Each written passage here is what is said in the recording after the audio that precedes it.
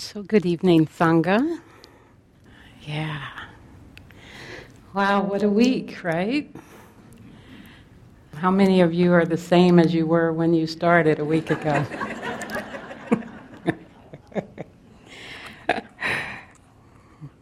So the question this evening, one of many, is what will you do with this wise heart you've been cultivating? What are you going to do with it? A lot of times we talk about there's trepidation about leaving the retreat. Because here we've received a download of a lot of information. We've tried on a lot of different tools. You know, this is where we get the download on retreat. And then it's our life where the practice happens. It's our life where the practice happens. It's where we wake up to the teachings in our life, in our relationship field. I love what Sebene said earlier in the week when she talked about the wheel and the road. You know, the Dharma we've been receiving is like the wheel, but then the road is our life.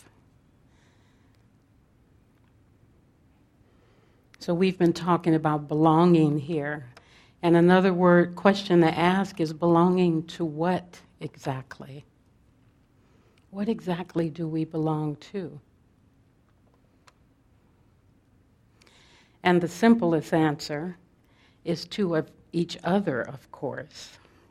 We belong to each other. Charles Johnson, who's a Buddhist scholar and philosopher and author of this beautiful book called Taming the Ox, he says one way to understand right conduct is to see it as a calling to us as citizens to translate the Dharma into specific actions of social responsibility. So what I'd like to explore this evening is how do we become socially responsible, especially as it relates to race and racism. Because that's the area that's been a source of inquiry and inspiration and need, actually, in our social realm. And to honor that there's many things that all of us are doing in our lives, in the society, to enrich and enhance. There's something about race and racism that still gets us and just creates major contraction. And as Tara was saying, severed belonging. So I want to talk about some of the work I've been doing around this and the frameworks that I think parallel with mindfulness practice, the mindfulness practices that we've been doing.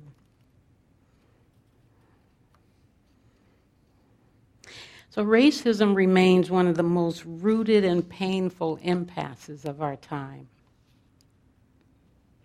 It's fed through unawareness and the misuse of power.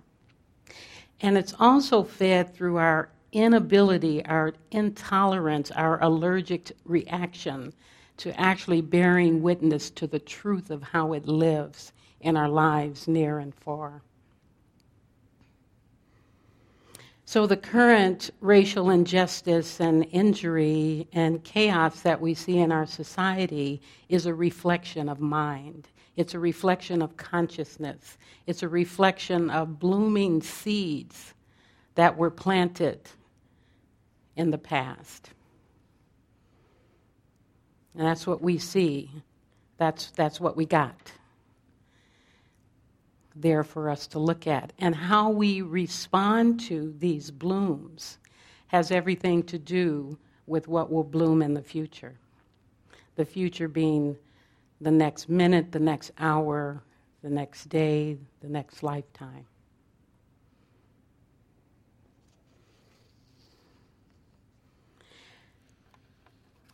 John Wellwood, a Buddhist psychologist back in the 80s, talked about spiritual bypass.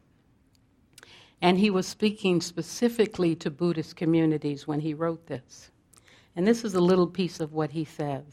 He said, I coined the term to describe a process I saw happening in the Buddhist community and also in myself.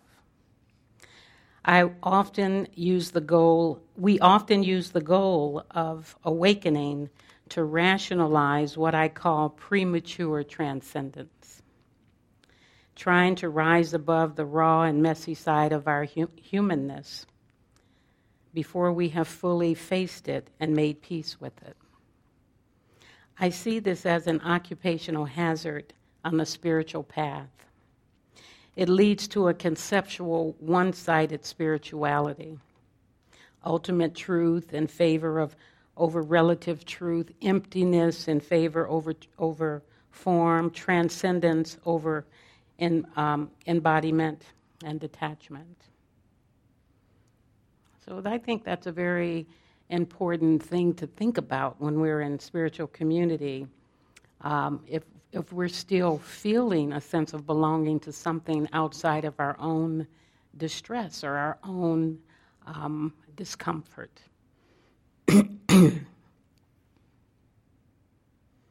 So one of the reasons I do this work on Mindful of Race and wrote this book, and I'm going around talking primarily to sanghas about the severed belonging within meditation communities, is because I was really curious about why it's so hard for us, especially given this practice, to be with the distress around race and our discomfort around that when we have this precious tool. And it's not like it's just in this spiritual community or in spiritual communities. It's, for as long as I can remember, this has been part of the theme song in my life and for many people that I care about and love. And my background is I was trained as a psychotherapist, but my background is in organizational development, where I was looking at a lot of systems and dynamics around power and what gets in the way of creating cultures that really live and thrive. And what happens when you really diversify a community? What does that really mean? It's certainly more than representation, right? It means something. It means that something has to shift. And that was just not really being understood very well. And it's very tied to power. And it's important to really look at how that lives in us. So it made sense to me, especially after I left corporate America in 1992 and started really giving my life over more and more to Buddhist practice, that, well, if the Buddha specialized in suffering and its end, surely it could shed some light on racial distress and suffering. So it became an inquiry. There's a term for that, and a Pali term called samvega that is referred to as a spiritual urgency. It's an inner commotion or shock which does not allow us to rest content with our habitual adjustments to the world. Instead, it drives us up out of our comfort into unfamiliar jungles to work out with diligence solutions to our existential plight. That's an interpretation of Samvega by Bhikkhu Bodhi. A sense of spiritual urgency in my mind to take the practice and drop it right into the heart of my distress. And we've been talking about the different winds of change, like gain and loss and praise and blame. And there's some social winds that center and get really turbulent when it comes to race and racism. These winds look like corruption and innocence, purity and savagery. It looks like wisdom and irrationality, benevolence and wickedness. Threats of outsiders and who we consider neighbors, distance and intimacy, and receptivity and force. that tug of war in our relational fabric, in our social fabric, in the territory of belonging, or what makes belonging difficult.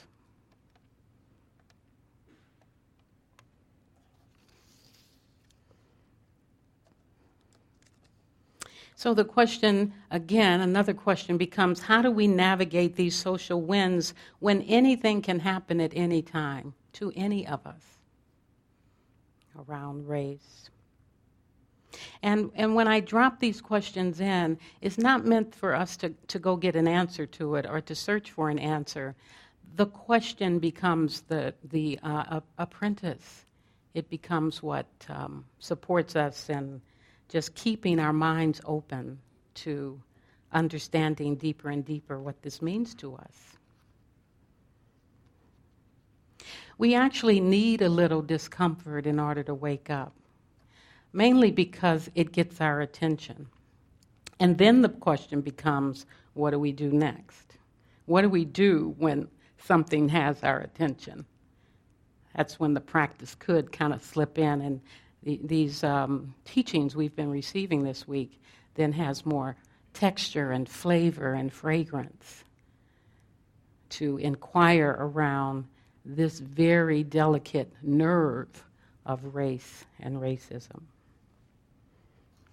Because once we're comfortable, we kind of go back to sleep.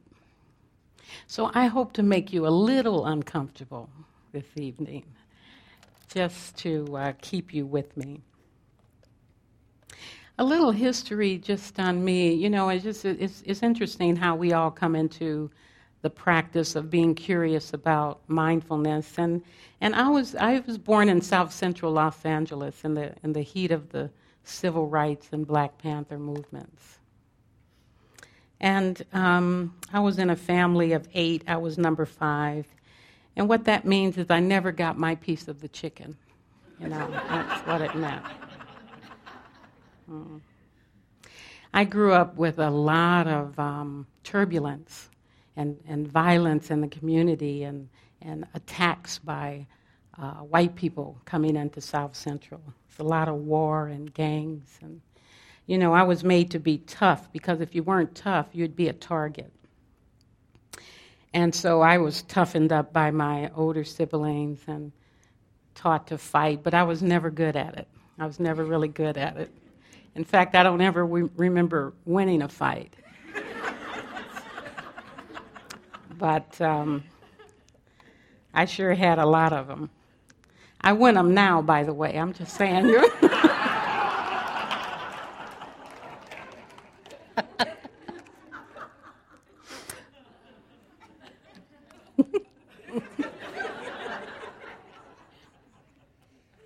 One of the earliest memories I have was when I was 7, and I witnessed my great-grandmother pacing back and forth in her kitchen, weary as hell, just pacing back and forth, humming, crying, worried about the fact that she couldn't protect all the black bodies of her generations and other generations. I remember being 7 and watching her, and the biggest potency in that moment was that I couldn't comfort her. I didn't know how to comfort her.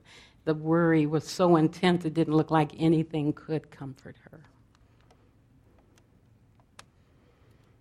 She would be happy to know that I'm doing walking meditation now instead of pacing and worry. And at 15, I had a kid. I was a teenage mom. And at 17, my father was killed. And I don't remember feeling much at that time. I think something got profoundly shut down in his death, in his killing. And then I lived for the next 20 years with an undiagnosed hyperthyroid. So my life was on speed, and I thought that was normal. And on top of that, I was full of rage. I was full of rage without even knowing what it was connected to. I was just mad at the world and on fire with this thyroid. And my family didn't believe in going to the doctors because white people would kill you if you went to the doctor because they'd use you as experiments. So you just don't walk into the doctor just because you've got some whatever you think that is. So a lot of fear around being supported and distrust. And then I had open heart surgery at 27. Well, the heart had kind of had enough. It was a mitral valve prolapse, but it was also the beginning of opening my heart. In retrospect, that's what it became. So I was a devotee of rage, and I was also very ambitious. I made sure I got jobs that I had a high degree of control in because it was important to me to never be controlled ever again. I was raised in a family of intense control and violence. But whatever I did around controlling really wasn't working. It really wasn't working. And up to this point, my life was just a ball of confusion. I think there's a song that came out about that years ago. And I was fighting a lot with a broken heart. I didn't have the bandwidth to actually fight well. It's kind of like what Thomas Merton writes about, the Catholic writer and mystic. He says, there is a pervasive form of contemporary violence in which the idealist most easily succumbs, activism and overwork. The rush and pressure of modern life are the most common forms of this innate violence. To allow oneself to be carried away by a multitude of conflicting concerns, to surrender to too many demands, to commit oneself to too many projects, to want to help everyone and everyone in every way, is to succumb to violence. The frenzy of our activism neutralizes our work for peace. It destroys our own inner capacity for peace. It destroys the fruitfulness of our own work because it kills the root of inner wisdom, which makes work fruitful.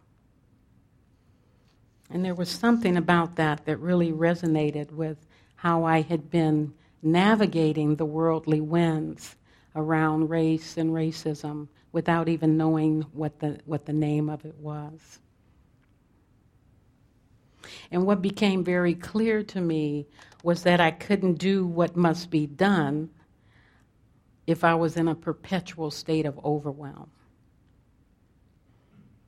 And that's when this practice kicked in, and I kind of stumbled upon this practice. And it really it was a game changer for me in terms of really getting myself still and turning inward to work with some of this. A lot of therapy and body work worked good too, but this practice was really profound. And like many of you, I would go on retreat to see about finding some balance, to rest in between, the horrors in my life, and to catch my breath and to feel the ground beneath my feet and to learn a better way of relating to the world. That's the ground we share. But the experiences we have on this path are different. And if we're really looking at belonging, then we begin to turn our attention to noticing the subtle ways that harm is done out of ignorance and innocence. And we can begin to bring a sense of tenderness and care to that act. One of the teachings was the practice of the Bodhisattva, which is common within the tradition, which the Zen tradition, Mahayana tradition, leads with the teachings of the Bodhisattva. A Bodhisattva is a human being motivated by compassion and committing to awakening the hearts of all sentient beings, without exception. So what they do is they make themselves an example. They make themselves a refuge for all beings. And so they live in the world and walk the world through the practice of what's referred to as the paramis, and these are principles that guide behavior so that you're not driven by desire or righteousness, right? So the Buddha, before the Buddha became enlightened, he was a bodhisattva in many, many lifetimes. Because, the bodhisattva comes and then does the work and then is reborn again, and there's more work to be done, and then you work on that, and one of these times you become enlightened. One of these births you become enlightened. I'm not there yet. But there's a way that we could say that we're all kind of bodhisattvas in training. We're really looking at how do we, take these teachings to heart? How do we live them without being knocked off center? What are the principles we need to do that well? And that's the practice. And the bodhisattva is moving through the territory of life, not in a cave, not in a monastery, but in life, working on the rubs of life as a form of waking up.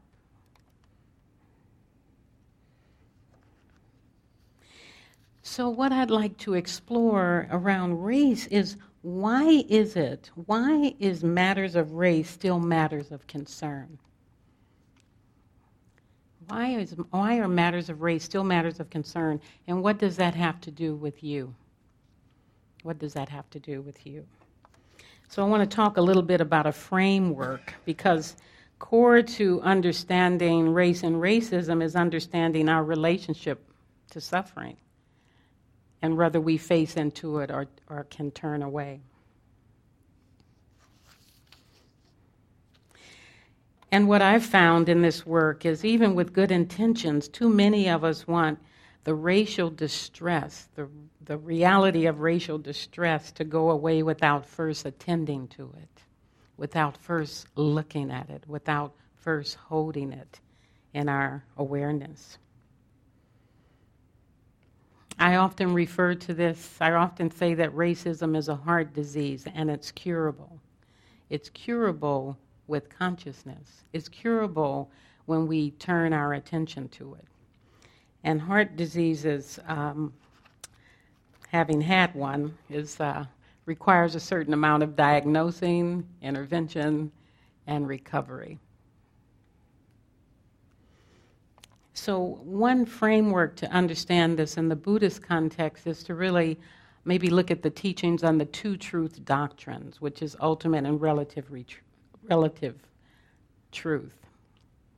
And ultimate truth, we're talking about the formless. And relative truth is where we have the ego and concepts and identities and things like that. It's like the oil and water I was talking about yesterday.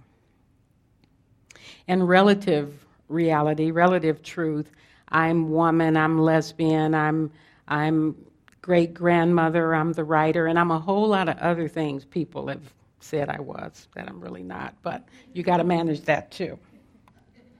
But in ultimate reality, I'm none of that. I'm none of those things. I'm not in form. We're deeper than that. So in relative reality is where racial ignorance lives. That's where racial injury lives. In ultimate reality, there's no such thing as race. There is no form around that. So what we're really looking at here is how we navigate this relative, the kinship field, the relational field of our practice.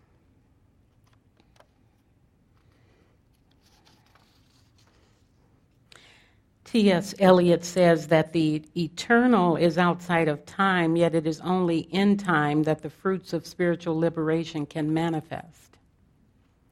So we need these bodies to wake up to ultimate reality. We need these bodies to wake up to how we are causing harm.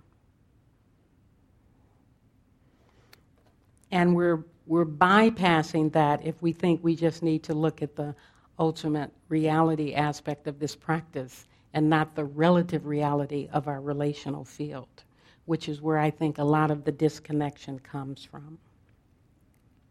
Now, in the teachings around these two truths, they're really two expressions of one truth. And, so it's not like that's all separate, but it's the way we come to awareness. We can't know ultimate reality without knowing it from this domain. And the Bodhisattva functions in relative reality. That's where our separation is. That's where our wounding is. That's where the social winds of harm exist.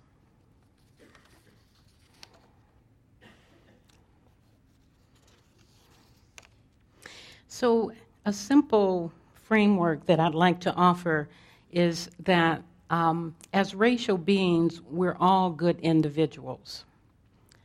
We're all good individuals. We all have different temperaments that we came in with. Some of us are speak a lot, a little. Some of us are shy and open, and some of us, we just have we're just different spacesuits, as Tara says. We all have different family programs around race and racism, whether it was spoken or lived out loud through behavior. We've all experienced traumas at the individual level. We know loss, we know disappointments, we know excitement, we know achievement. All of these things happen to us as individuals in individual ways. And within our family system, especially the ways we were shaped there was a reward and punishment system, usually around race, that influenced your membership in the family. So there were things you could talk about and not talk about, and friends you could invite over or not invite over. I mean, all of that is in the, my family, my individual kind of construction. And we learn a lot about how to make sure we maintain our position in our families by what we choose to say and don't say. And that's especially true around race. I was in Cabo on the beach, and, they make these little bracelets. People come around and make them, and there was a white guy and his son sitting right at the shore, and the vendor came up, and I got up. I was a few rows behind them and got up to get the bracelet, and they made them right on the spot. And so the the young man, he must have been around eight, was sitting next to his dad, so he went up to get his bracelet made, and he says, I looked at the little boy and I said, "What colors are you going to use? These are kind of cool, right?" And he didn't say anything. He just looked at his dad, and then he looked back at the vendor, and he looked at his dad again and looked back at the vendor. And I thought that was kind of interesting, and I said, okay. And I said, well, I'm going to get the green for mine. What color do you think you're going to get? He didn't look at me again. He looked at the vendor. He looked at his dad, and he looked at the vendor. And I said, okay. And I looked at the dad at this point, and he said to me, I guess he doesn't like you very much. It's just a couple of years ago. And I said, he doesn't know me. And his father just continued looking at the ocean. The son didn't know what to do. He wanted to kind of enjoy the bracelet conversation, but he was having to deal with his membership with his dad, and sometimes this is how it plays. So we're all good individuals. We're all influenced and shaped by our early parenting, our early traumas, our early programming, and we're also all part of racial group identities. We're all part of racial group identities, maybe multiple racial group identities. But some of us know we're part of racial group identities, and some of us don't. So to understand this conversation, it's important for me to talk about white folks and people of color and use these gross terms to point out some of the dynamics of how this plays in our relative reality. So it's not to put us in a box, it's actually to help us see in a frame how these things get played out. So if I were to ask you what's the dominant race as it relates to power here in North America, what would you say? What's that? Oh, okay, we're in silence, right.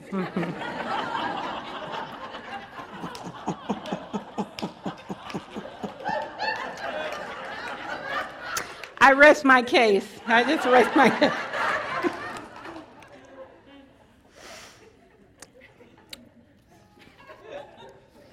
Right?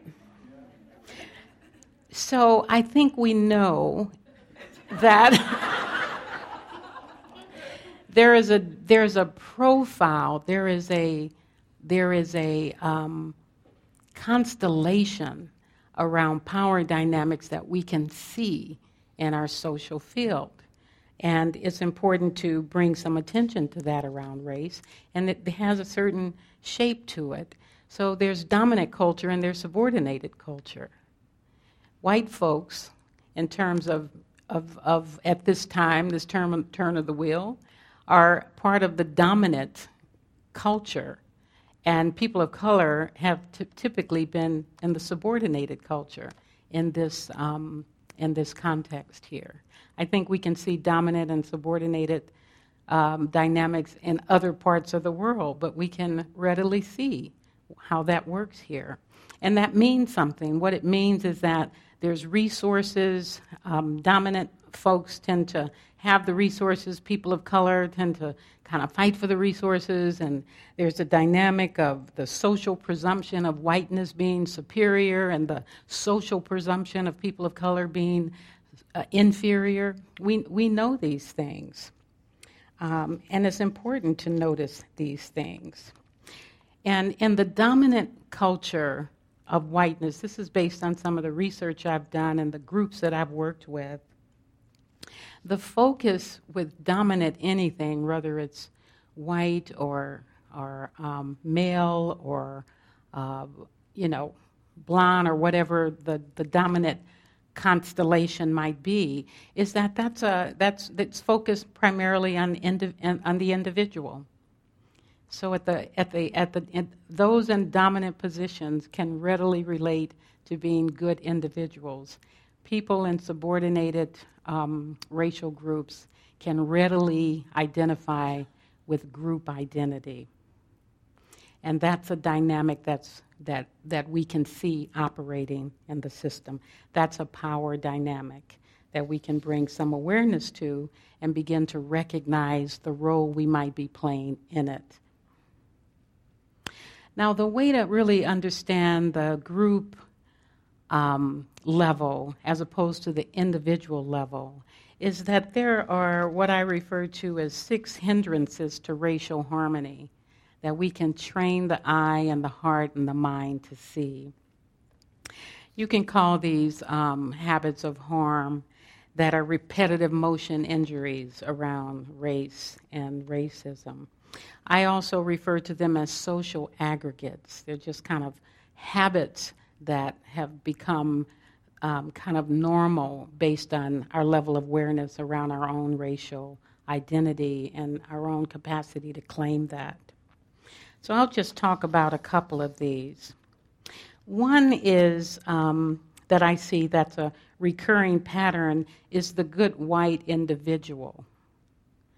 It's the individual that stays, the white person that stays at the individual level as opposed to understanding they're part of a racial group identity. This is a painful pattern that we can begin to have our heart and mind look at. It's the assumption that we're all the same, we're all good and equal individuals. And it's not that that isn't true, as in ultimate truth. In relative reality, it doesn't always play out that way. So oftentimes I've had white people say to me that when I look at you, I don't see color.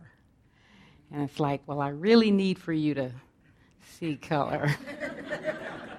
I don't want you to just see color, but I don't want that not to be seen, right?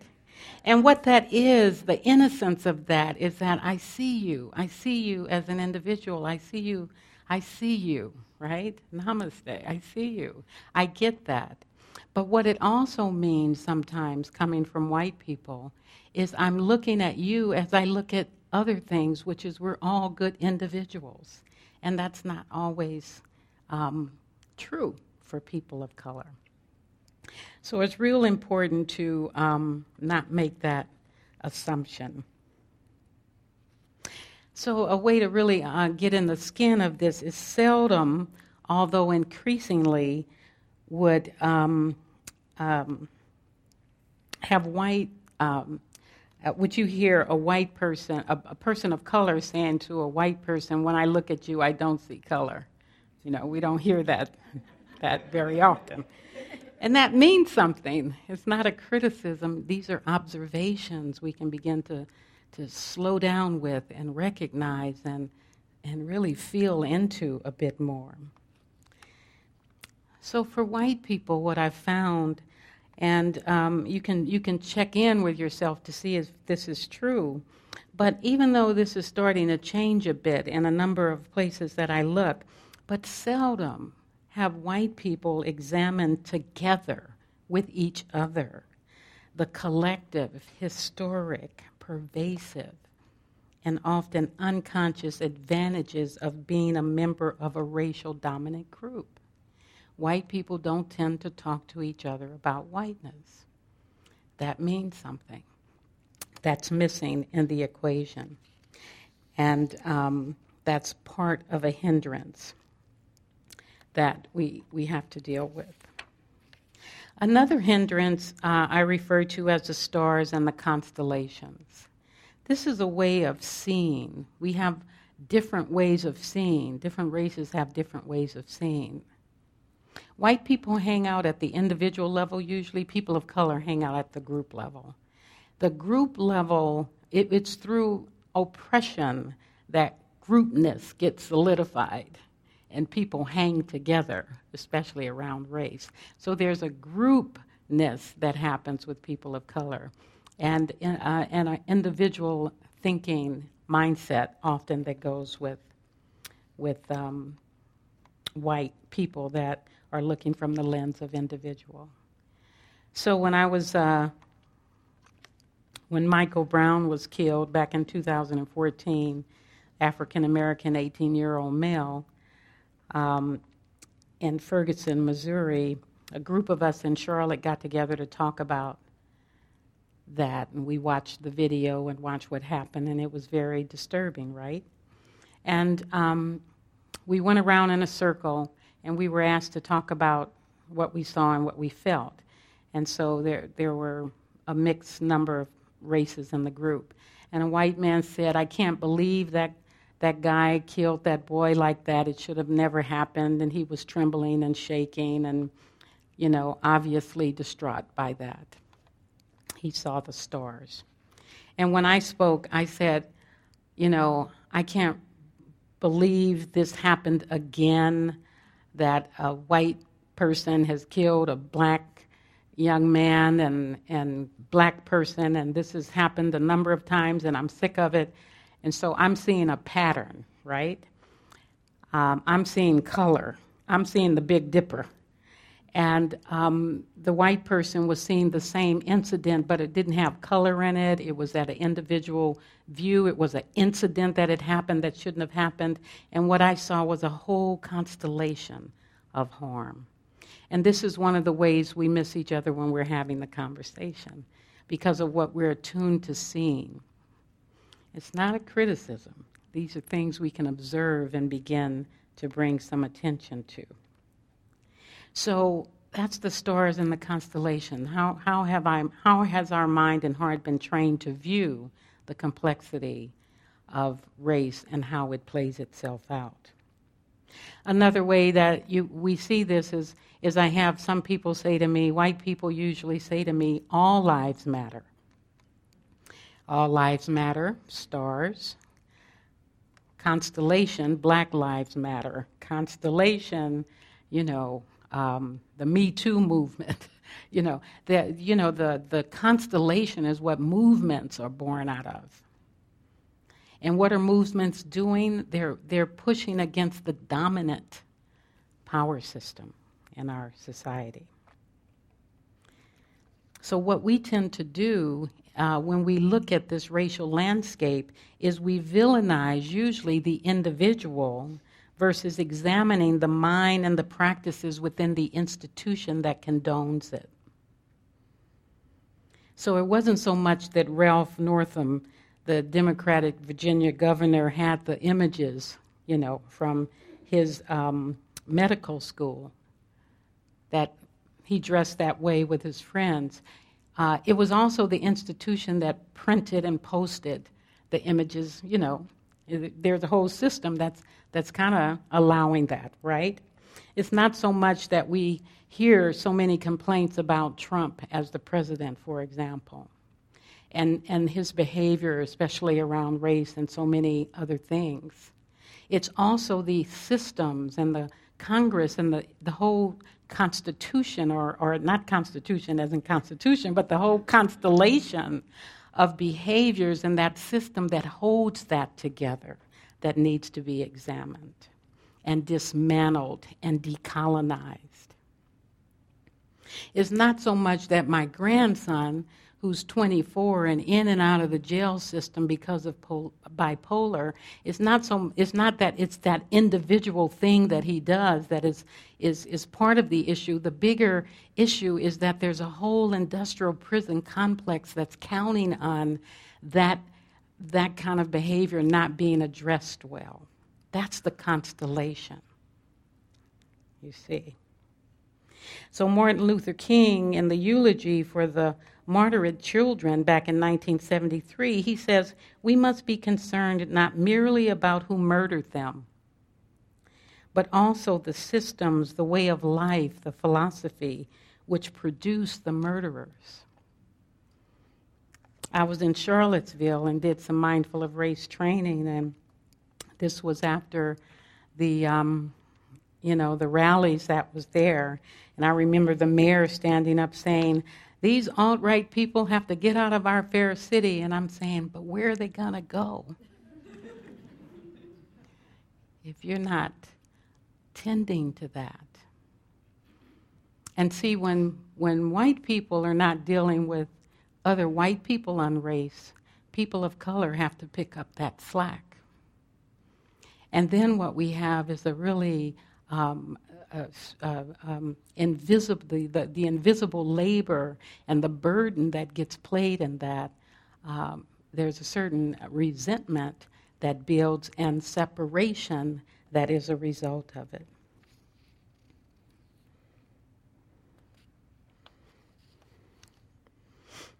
So we're challenged with seeing how this all works together.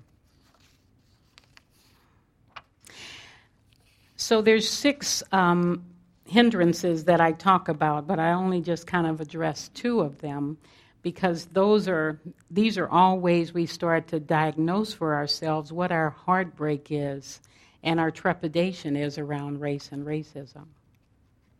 And then there are 2 structures, mindfulness structures, that support us in being with the tension and the kind of disturbance around race that can help us settle and soften into more capacity to be in a position of belonging.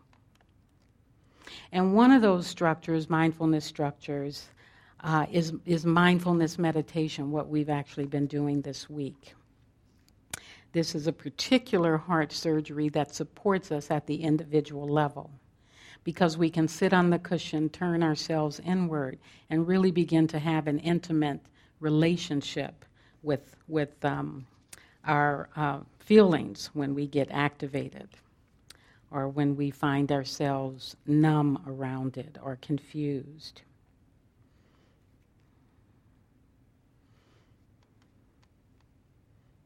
I talked about this the other day, this idea of working with perceptions and misperception. We misperceive, then we have thoughts and emotions about it, and then we establish a view. Then we're off and running. My mother told me a joke. She taught us a lot about race through stories, and she told the story of the 2 black guys driving down a 1-lane road on a curvy mountain, and they pass a police car with 2 white guys going up the hill. And when they get close to the police, it's a real narrow road. So when they get close to the police, the black guys shout out, "Pigs, pigs!" And of course the police officers are just like outraged, and it's like, how dare you, and they can't turn the car around or anything, but they get a few feet up the road and a herd of pigs is crossing the road.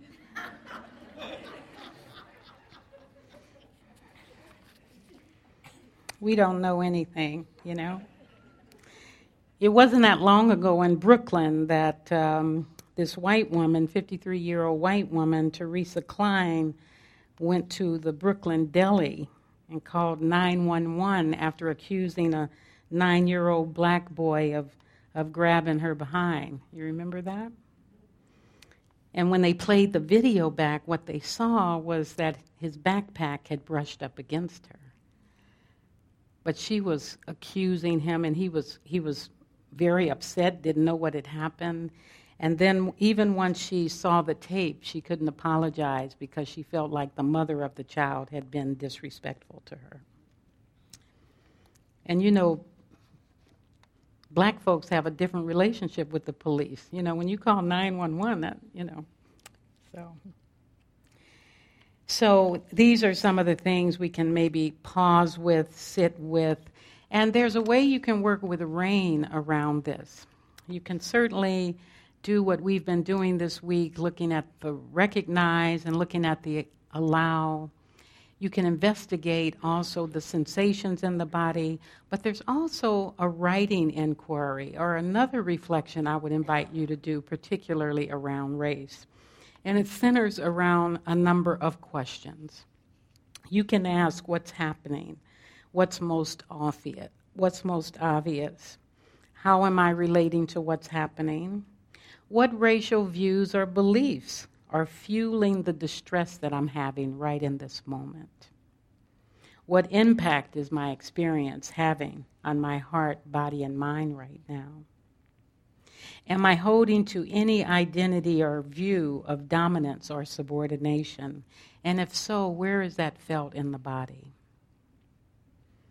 And my conviction and my fixed view about what I'm perceiving, what's being left out of view?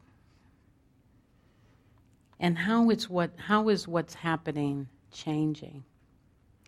We can begin to bring some curiosity about that, in addition to asking the distress, of course, asking what's needed. And the second structure that I find really crucial to really deconstructing our conditioning around race and racism is supported through what I call racial affinity groups. That's when we get with folks of our same race and begin to have an inquiry around our racial conditioning. There's an imbalance in our exchanges around race when we come together to talk about come together as a cross race. And what we usually find is that there's a tremendous amount of heartburn because of the different ways we perceive or the different ways we've learned to see or talk about the issue. So it's helpful when we can be with folks of our own race so that we can begin to ask some very specific questions. And what we're doing in these racial affinity groups is not meant to separate us. It's meant to really exploit the separation that exists within the relative reality of our social system. Can we use that separation to ask some different kind of questions when we come together, deliberately focused on our racial conditioning? So what we're doing in the racial affinity groups is we're coming together once a month. We're consenting to do a deep dive around our conditioning. This is not where we work on social issues. This is where we work on our conditioning and our own heart and our own connection. This is where we use each other to wake up and hold each other together in tenderness while you have some difficult conversations. This is where you're attending to the vulnerability and owning discomfort with each other. Sometimes when we're in mixed race groups, people of color end up doing all that work, and it's just an imbalance and a weight that's it's actually something white people can do for themselves. There's plenty of ways that you can carry that for yourself and learn about whiteness and talk to each other about whiteness.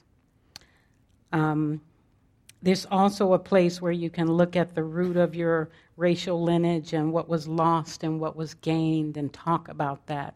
So these racial affinity groups are meant to help us figure out how to be membered, how to remember and be membered, so that we can begin to have more authentic conversations.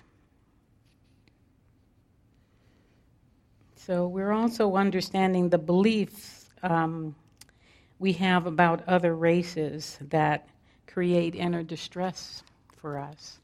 Can talk about that with each other. Can you imagine being in a group with your own race, talking about your racial conditioning? If it scares you, again, that's good. That's some of the ways we wake up.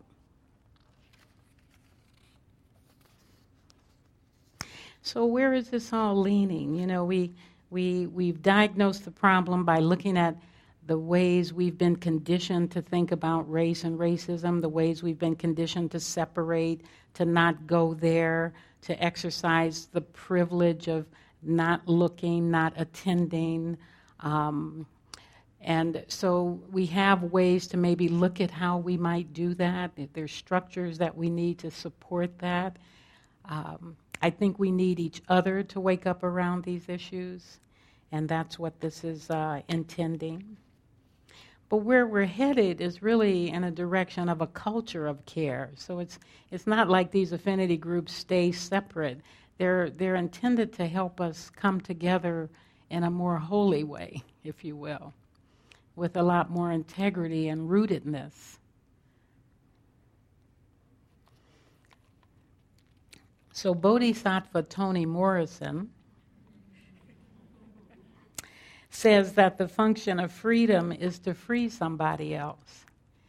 And I think there's something to be said about our work in this very tender and delicate territory that's supporting a sense of freedom and connection that serves us in being able to slice through or interrupt the habits we see in the social realm, to vote differently, to look and take a double look when we might quickly walk away from something, or to check our perceptions out. That's really what we're trying to do with this. And it really is about a culture of care, ultimately, that we're wanting to contribute to through a pure heart and a wiser consciousness around race and racism and our role in it. Because it's easy to see it out there, but I'm inviting an internal investigation. So there's some real structure that I provide around how to create these racial affinity groups with consent and focus and the questions to answer and be together and the process to follow to stay close and to stay close at heart while you're doing this. We see bodhisattvas everywhere, and I'm just reminded of Elijah Eugene Cummings, who's just right here in this community, right, that we lost just a couple of weeks ago. And I mean, this is a contemporary bodhisattva, right, in all of his grace, and born and raised right here in Baltimore. So one of the things I really picked up on when I was glued to watching his services was this poem that I believe it wasn't a poem, but something he said that had really caught on for everyone. He said, "I only have a minute, 60 seconds in it. Forced upon me, I did not choose it, but I know that I must use it. Give account if I abuse it. suffer if I lose it. Only a tiny little minute, eternity is in it. And I just see that as a way that if we're walking consciously with the heart of a bodhisattva, which is really concerned with a tenderness around our interdependence, that we do belong to each other, that we've all at some point in this cycle, we've been somebody's mother, brother, father, sister, uncle, child. And we belong to each other in that sense, in the sense that consciousness is reborn. And what's unfinished is reborn. The Bodhisattva comes in with an understanding that this kind of cycling has to do with our consciousness and what we're planting. And we're planting whether we're aware of it or not. So how do we wake up around this so that some different blooms will come up?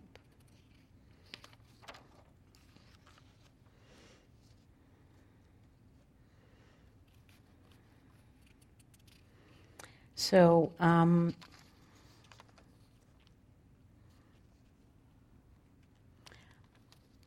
just want to close with a couple of more comments. What I've found to be true in my own journey with race and racism, and it continues, and this, as crazy as these times are in the world right now, in this 71-year-old body, it's still not as bad as I've seen it, right? So there is this way that is wacky as it looks, where there is change that's happening. I was talking to 7A the other day, and we were talking about race, and we were all sitting around, and it was like, well, sometimes I feel real discouraged, and she says, oh no, this is going to change. And there was just this real conviction and piercing truth, and it was like, it really felt wonderful to just, have her with that clarity and that hope. And, my daughter, it's kind of like that that's another view that fortifies and strengthens and supports and inspires us when we're all holding hope and not so much despair. And I think this practice, for me, has given me a lot of hope. So the heart must be intimately involved in looking at matters of race and racism. Intimately involved. I think the heart has always been my symbol of trying to wake up. Heartbreak, heart openings, heart surgery, heart. Did I say heartbreak? Okay, fine. So here's something that Terry Tempest Williams wrote. He says, conversationalist and activist, he says, the human heart is the first home of democracy. It is where we embrace our questions. Can we be equitable? Can we be generous? Can we listen with our whole being, not just our minds, and offer our attention rather than our opinions? And do we have enough resolve in our hearts to act courageously, relentlessly, without giving up? Ever trusting our fellow citizens to join with us in our determined pursuit of a living democracy.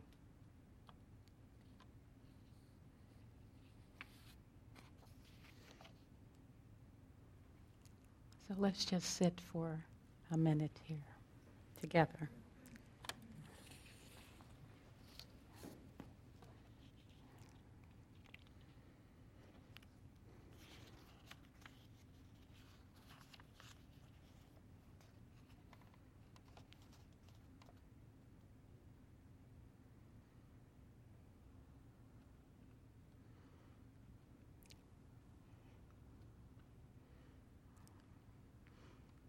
I'd like to close with quoting Tara, our beloved, and just reminding us again that whatever we practice gets stronger. May it be wise.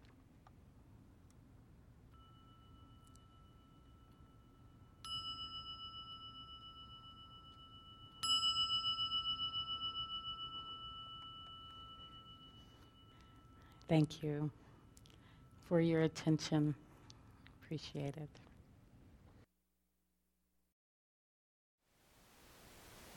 Thank you for listening. To learn how you can support the teachers and Dharma Seed, please visit dharmaseed.org/donate.